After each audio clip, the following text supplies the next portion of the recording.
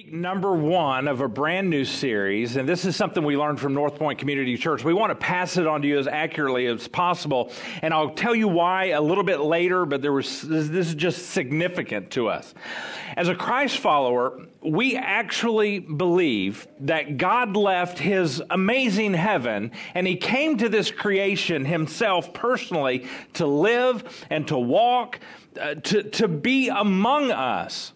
And that is so bizarre because we actually have writings from firsthand eyewitnesses who saw the life of Jesus. They were with Jesus. They walked with Him. John was one of these guys, and he takes his limited vocabulary, as we are all limited, in trying to explain this amazing God. This is what he said. This is what it was.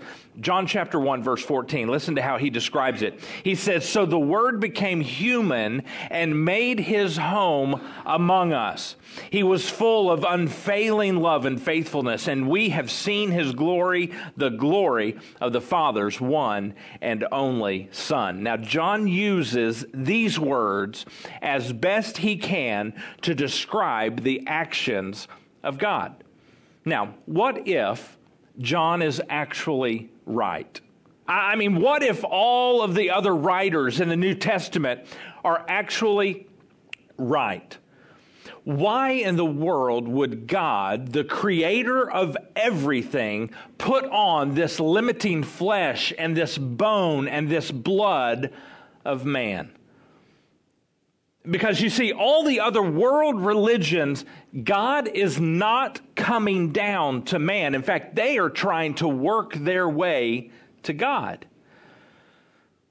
So, even though God told us this is how He would do it, that this is how it would happen, He told us that, but no one really expected God to take a step towards us, much less the giant leap that He actually took towards us, to arrive here as a helpless baby.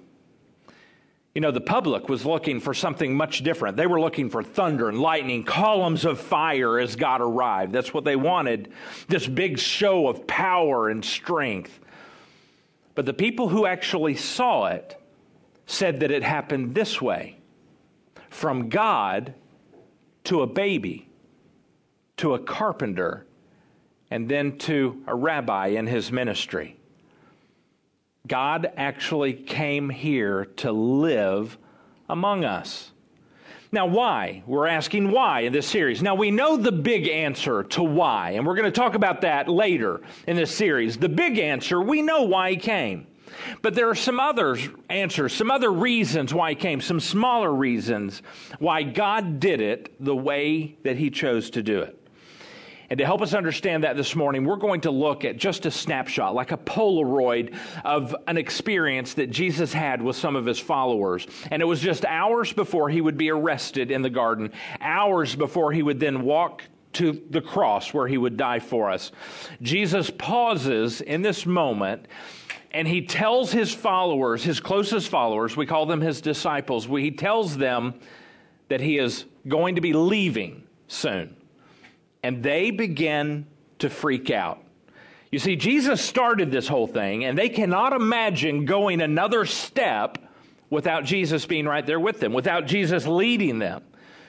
And Jesus tells them, He's like, "Don't freak out." And they're like, "Right, Jesus, no. If you're leaving, we're freaking out." And He says, "Hang on, things are getting heated." And this is where we pick up this snapshot of Jesus and His followers. John chapter 14, we're going to start with verse 1. Jesus says, "Don't let your hearts be troubled." And it's like, right, Jesus, too late for that. And Jesus continues, "Trust in God and trust also in me." Now, this is an important phrase because, you see, if Jesus were just a good man, if Jesus was just a good teacher, a good rabbi, a good person, you don't say things like this. You don't say, "You can trust me as much as you trust God." That's not what normal people say. He goes on, verse 2. He said, "There is more than enough room in my Father's home. If it were not so, he said, would I have told you that I'm going to prepare a place for you? He's like, listen, guys, I'm not lying to you, he said. Would I have said that?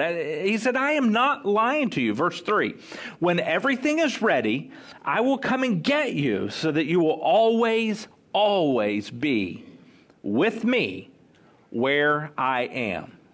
And they're like, wait a minute, Jesus. Where? Where are you going? When is this going to happen, Jesus? And why are you going to be leaving it? Jesus, what is going on here? We don't understand. And Jesus goes on, verse 4. And you know the way to where I'm going, he said. Jesus, I have no clue where you're going. I don't even know what you're talking about. So no, Jesus, I don't know the way. Now, the early followers of Jesus, they were called Christians. And, we're kind of used to that word today, but then they weren't. And it was not a positive thing. It was a put down. It was like, they're those Christians. Well, I guess that kind of is like today, but it was worse then. It was really a put down. And there were other words they used. They called them followers of the way, and you're getting ready to find out why. This is where this comes from. So back to the snapshot of Jesus. He says, you know the way, fellas, you know. And Thomas now speaks up, verse 5. No,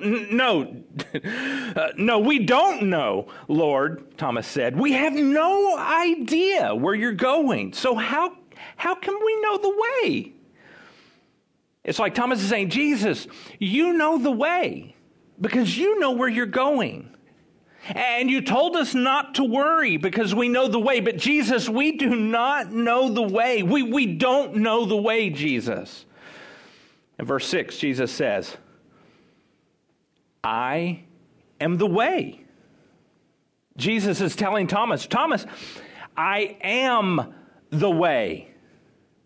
I am the way. You know the way.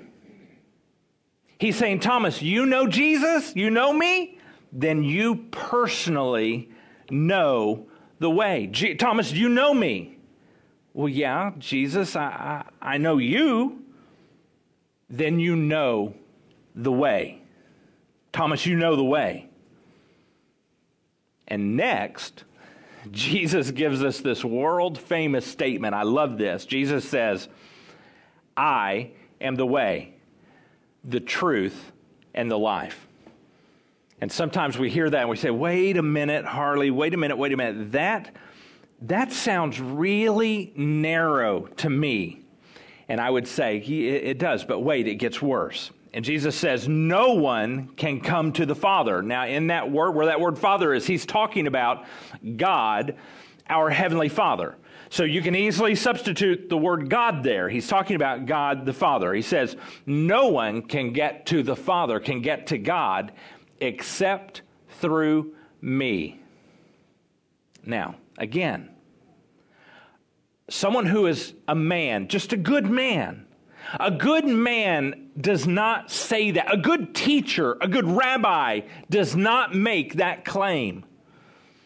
You see, Jesus is not simply a good man. He's not simply a good teacher. And Jesus goes on, verse 7. If you had really known me, you would know who my Father is. Now, Jesus is getting ready to say something about God the Father and about himself. Listen to this. From now on, you do know him. He's saying you know God. From this moment on, you have no, you know him. And he said, you have seen him. Now, do you hear what Jesus is saying in this moment? Do not miss this. He's saying, if you have seen me, Jesus, if you have walked with me, Jesus, he's saying, if you have talked with me, Jesus, then you have seen God and you have walked with God. You have talked and had conversations with God himself. This is huge. Now, these guys have walked with Jesus. and they have followed Jesus, and they have seen all the miracles of Jesus. And these followers are doing their best to really believe and to understand, but they're trying to believe, but they are not understanding what Jesus is saying. Now, Philip, one of the others, he speaks up in verse 8. Philip said, Lord, Lord, Lord, Lord, show us the Father, and we'll be satisfied. Philip is saying, okay, Jesus, we are not understanding what you're talking about. We are not understanding the words coming out of your mouth. We don't understand. But that's okay. We don't have to understand. Just show us God, and that's going to be enough for us. Show us the Father. Show us God. We don't have to understand everything, and we may never understand anything. But Jesus, just show us God. And when we hear Philip talk like that, we can understand that. Because many times we have been through some junk. We have been through some tough things, or someone we love has been through something tough, and we have thought these thoughts or said these things. We were said, God, I wonder, are you really there? God, are you really out there? Please, God, just show me. If I could only see, if you would just give me a glimpse, a confirmation that you're really there, then I won't have any doubts and I'll be okay. I can make it through this if you would just show me that you're really there, God. That you really know my name. That you hear my prayers. Then I would have certainty if you would just show me. God, I don't have to understand everything. I'm not asking to understand how creation happened. I'm not asking that. I just want you to show me that you're really there. And now Jesus replies to Philip in verse 9. Jesus replied, have I been with you all this time, Philip? And you still don't know who I am? Whoa. Is Jesus saying right here what it sounds like he's saying? He goes on. Anyone who has seen me, he's being very clear. Philip, let me be very clear. Anyone who has seen me has seen the Father. And he says, so why are you asking me to show him to you? Jesus is saying to Philip, I am as close as you will ever get this side of eternity to seeing God. That's huge. Verse 10, he says, don't you believe that I am in the Father and the Father is in me? The words I speak, he said, they're not my own. Listen to what Jesus is telling the disciples. He's saying, if you want to know what God thinks, if you want to know what God says, just listen to me, Jesus says. If you want to know what God thinks about the decisions you're making inside of your family, in your family life, he said, just listen to me. If you want to know what God thinks about your private life, just watch me, listen to me, Jesus said. You will know exactly what God thinks. If you want to know what God thinks about what you do with your money, what you do at school, how you're handling your life, just listen to me. Listen to Jesus. If you want to know anything about God, what he would say, what he would do, how he would act, just watch me. And then he goes on.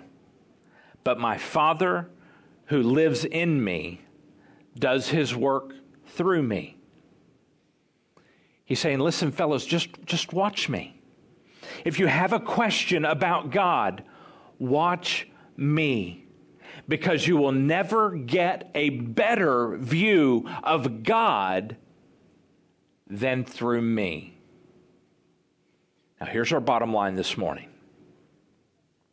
One of the reasons that Jesus came to live among us was to tell us and to show us what God is like. That's one of the reasons. He came here to live among us, his creation, as one of his created. He came here to do that. God himself, through Jesus, to tell us and to show us what God is like. God desires for you to know him on such an intimate level that he did not want to just send a text message. He didn't want to just send information. He didn't want to just orchestrate the writing of the Bible, of the scriptures. He actually sent himself.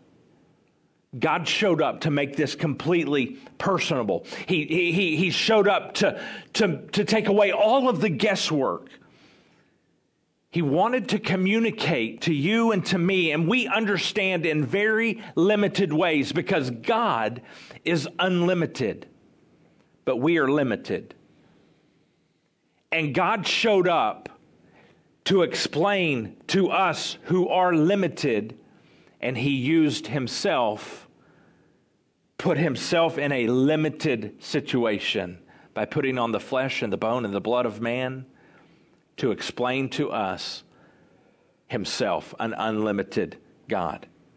He came down to live among us.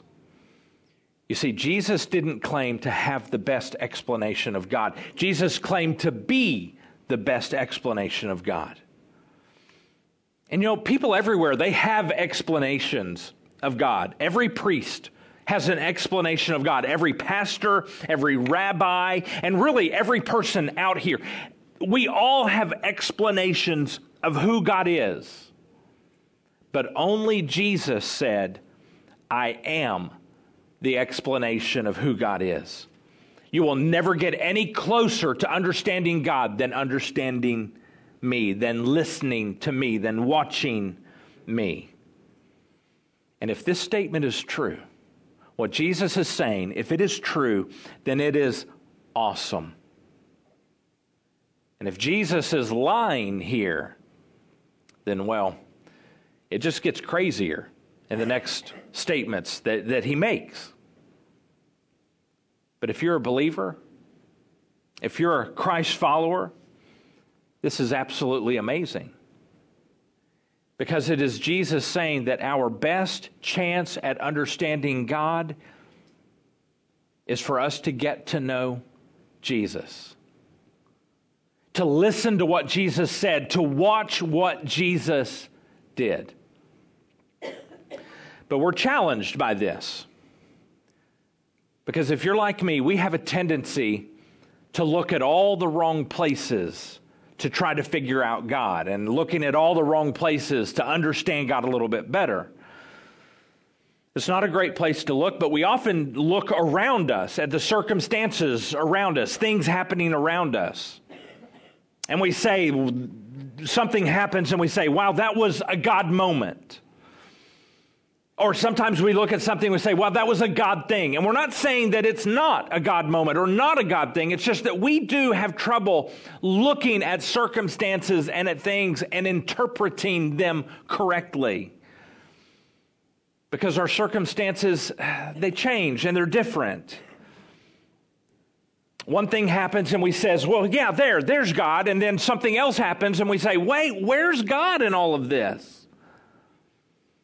Because we have trouble interpreting the events that happen around us, the pain in other people's lives, the illness, the pain that we face ourselves, death, when we face death, just tragedy when it happens. We have trouble interpreting. Even the good things, when we get a promotion at work, we have trouble interpreting those correctly. Let me give you an example. So a young woman is praying for a husband, praying that she's going to find him. And then she does. And she says, thank you, Jesus. Thank you, Jesus. I found him. That was a God thing. I found him. And her mother is saying, oh, Jesus. Oh, Jesus, no. And the young woman is saying, it's a God thing. And the mom is saying, where is God in all of this? No. And then years later, down the road.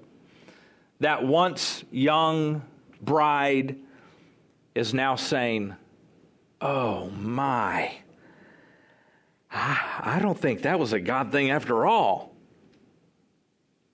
And the truth is, and I know we don't like to admit it, it's not that we can't ever interpret things. It's just that we're terrible at looking at the circumstances that we face and accurately identifying God. We're just bad at it. There's another place that we would rather look for God. So often we look for God in our religious traditions. There are some things that have just been ingrained into us from childhood. We're told that God hates this. Stay away from this. God hates this. And God likes this over here. He likes this. Do this. Don't do this. And these things right here in the middle, he's kind of iffy about these things, so it's best to avoid them. Don't do this. Avoid this. And God likes this. Do this. And we kind of take some of that, maybe not all of it, but we take some of it and we bring it into our understanding and our personal interpretation of God. And it's just not trustworthy. Because then these things of don't do this and this is iffy, they don't answer the big questions that we face in life as we grow up and we become adults. And also time changes. I mean, as you grow up, sometimes religion and the traditions of that religion change. Their views on things change. We've been seeing that in the headlines with the Catholic Church recently. Their views change. This is a very volatile way to view God, to try to view God through church and through tradition. In fact, one of the early men, I mean, we have countless illustrations of this, but one of the early men who determined that I do not believe that the universe, that the solar system rotates around the earth. I don't think that's how it works. And in fact, we know that that is the case. That is not how it works. But the man who said that, one of the men who said that, the religious tradition did not agree, and they called him a heretic, and they burned him at the stake. The Pope had him burned because the religious tradition said, this is not how God works. This is not true. You see, religious systems, if that is your primary way to understand God, then it is very limited. Why? Because we have so many different kinds of churches. You see, we have over here, we have the rule-making church. The rule-making church says you have to do this, dress this way, don't dress this way, do this, eat this way, do this, don't do this. That's the rule-making church. And then over here we have the church that says, well, you can really do whatever you want. Just ask God to forgive you. He'll forgive you. Do anything. You can do anything. And then we have the church that says, well, this is the Democrat church. God's a Democrat. Then we have the Republican church that says God's a Republican. So which one is right? They can't both be right. Which one is right? And then we look at our personal lives. And maybe you go through a divorce. And maybe the church comes to you and says, listen, this just can't happen here. You're going to have to leave. You're going to have to be out. Or one of the two has to leave. Maybe the way you were treated because of something that had occurred in your life and the way you were treated by the church, you've said, listen, this is not what I thought God was like. Maybe there's been an unplanned pregnancy for your teenager, and the way the church responded and the way the church reacted, maybe it just drove you away from God, and you said, this is not what I thought God was like. You see, the religious system, our religious traditions are not really an accurate way to figure out what God is like. And Jesus himself said there is a better way to understand what God is like. He said, it's me, Jesus. There's another place we look for God to understand him better, to know him better. And that's sometimes we just look within. But that's limited too. Because the 16-year-old Harley inside is much different than the 30-year-old and then the plus. And as you grow older and you're 65 years old, it's much different than you were at 16. So which one was the God within? Which one was the more accurate view of God? And sometimes we're very different depending on what medication we take. And so the Harley with medication is different than the Harley without medication. And so which one is more like God? If I'm looking within, looking inside of me, it's not a great way to understand God. And so sometimes we look outside of us and we look at nature around us. And it seems like, as we're walking through the woods or we're out on the lake, we make this connection with God. But it's really just this connection on a big scale. It's not personal at all. It's just this big connection that says, God is big. He's a creator. He's big. And creation is huge and God is huge. But that doesn't really help us understand who God is. But that's not what God wanted for you. He doesn't want you to know kind of what He's like. He wants you to know what He's like. The God who created nature, the God who created your inner parts, the God who created systematic law and systems, that God said, none of that is enough for you to understand me. He says, I want you to know me. So here's what I'm going to do. I'm going to become one of you so I can tell you and I can show you exactly, precisely what God is like. Not what He is like figuratively, what He is literally like.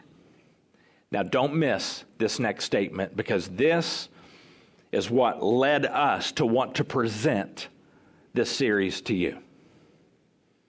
This statement. Because this is what it all means. If you, in your search for understanding God, if you move past Jesus, as you're trying to understand God, then you are moving away from God. Because God isn't out there. There are reflections of God in all of these things. There are reflections of God in you, because God said you're created in the image of God. There's a reflection of God there. But that's not God. There's a reflection of God in His nature that He has created. The Bible tells us in Romans 1, there is a reflection of God there. But that is not God Himself. There are reflections of God, but God doesn't want you to know His reflection. He wants you to know Him. And so this statement, if you move past Jesus in your search for God, then you are moving away from God. If you stop short of Jesus in your search for God, then you stop short of God. So here's what we're asking you to do today. This is a step. This is a step that every single one of us can take, and we're asking you to take it. I'm going to take it with you. I'm asking you to take it. Even if you're not a follower of Jesus, please take this step. You don't have to be a follower of Jesus to take this step. Here's the step. We're going to ask you to pick a gospel. That's one of the first 4 books in the New Testament. Matthew or Mark or Luke or John, either one. And it doesn't matter which one you choose. You can choose the shortest. You can choose the longest. It doesn't matter. One of the 4. Just make a selection and read through that book this week. But here's what we want you to do. Ask this question as you sit down to read each day that you read, the little section that you choose to read. Ask this question. What can I learn about the Father from the Son? What can I learn about God through Jesus? Because each of the Gospels, Matthew, Mark, Luke, and John, they are first-hand accounts of the life of Jesus. Would you read one of those Gospels, and every time you sit down to read this week, ask this question, and don't just ask the question and then write down what you discover. Here's the question. What do I learn about the Father from the Son this week? And then write it down. Because one of the reasons that Jesus came to live among us, one of the reasons God came here to live among us, is so that we could know Him. So why not read this with curiosity? What a tragedy. What a tragedy it would be to miss God because we were too lazy to simply read.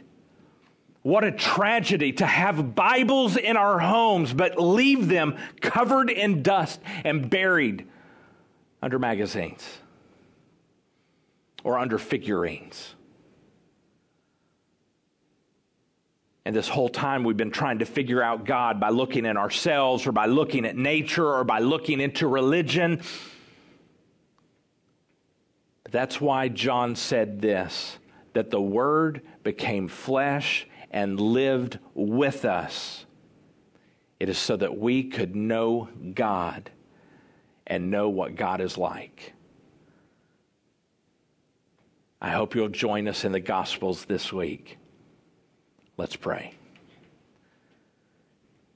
Jesus, you told us that anyone who has seen you, anyone who has read your words and the descriptions of your life, they have seen the Father. And then you challenged us and said, so why are we asking you to show us the Father again? God, may we not miss you because we failed to open your word.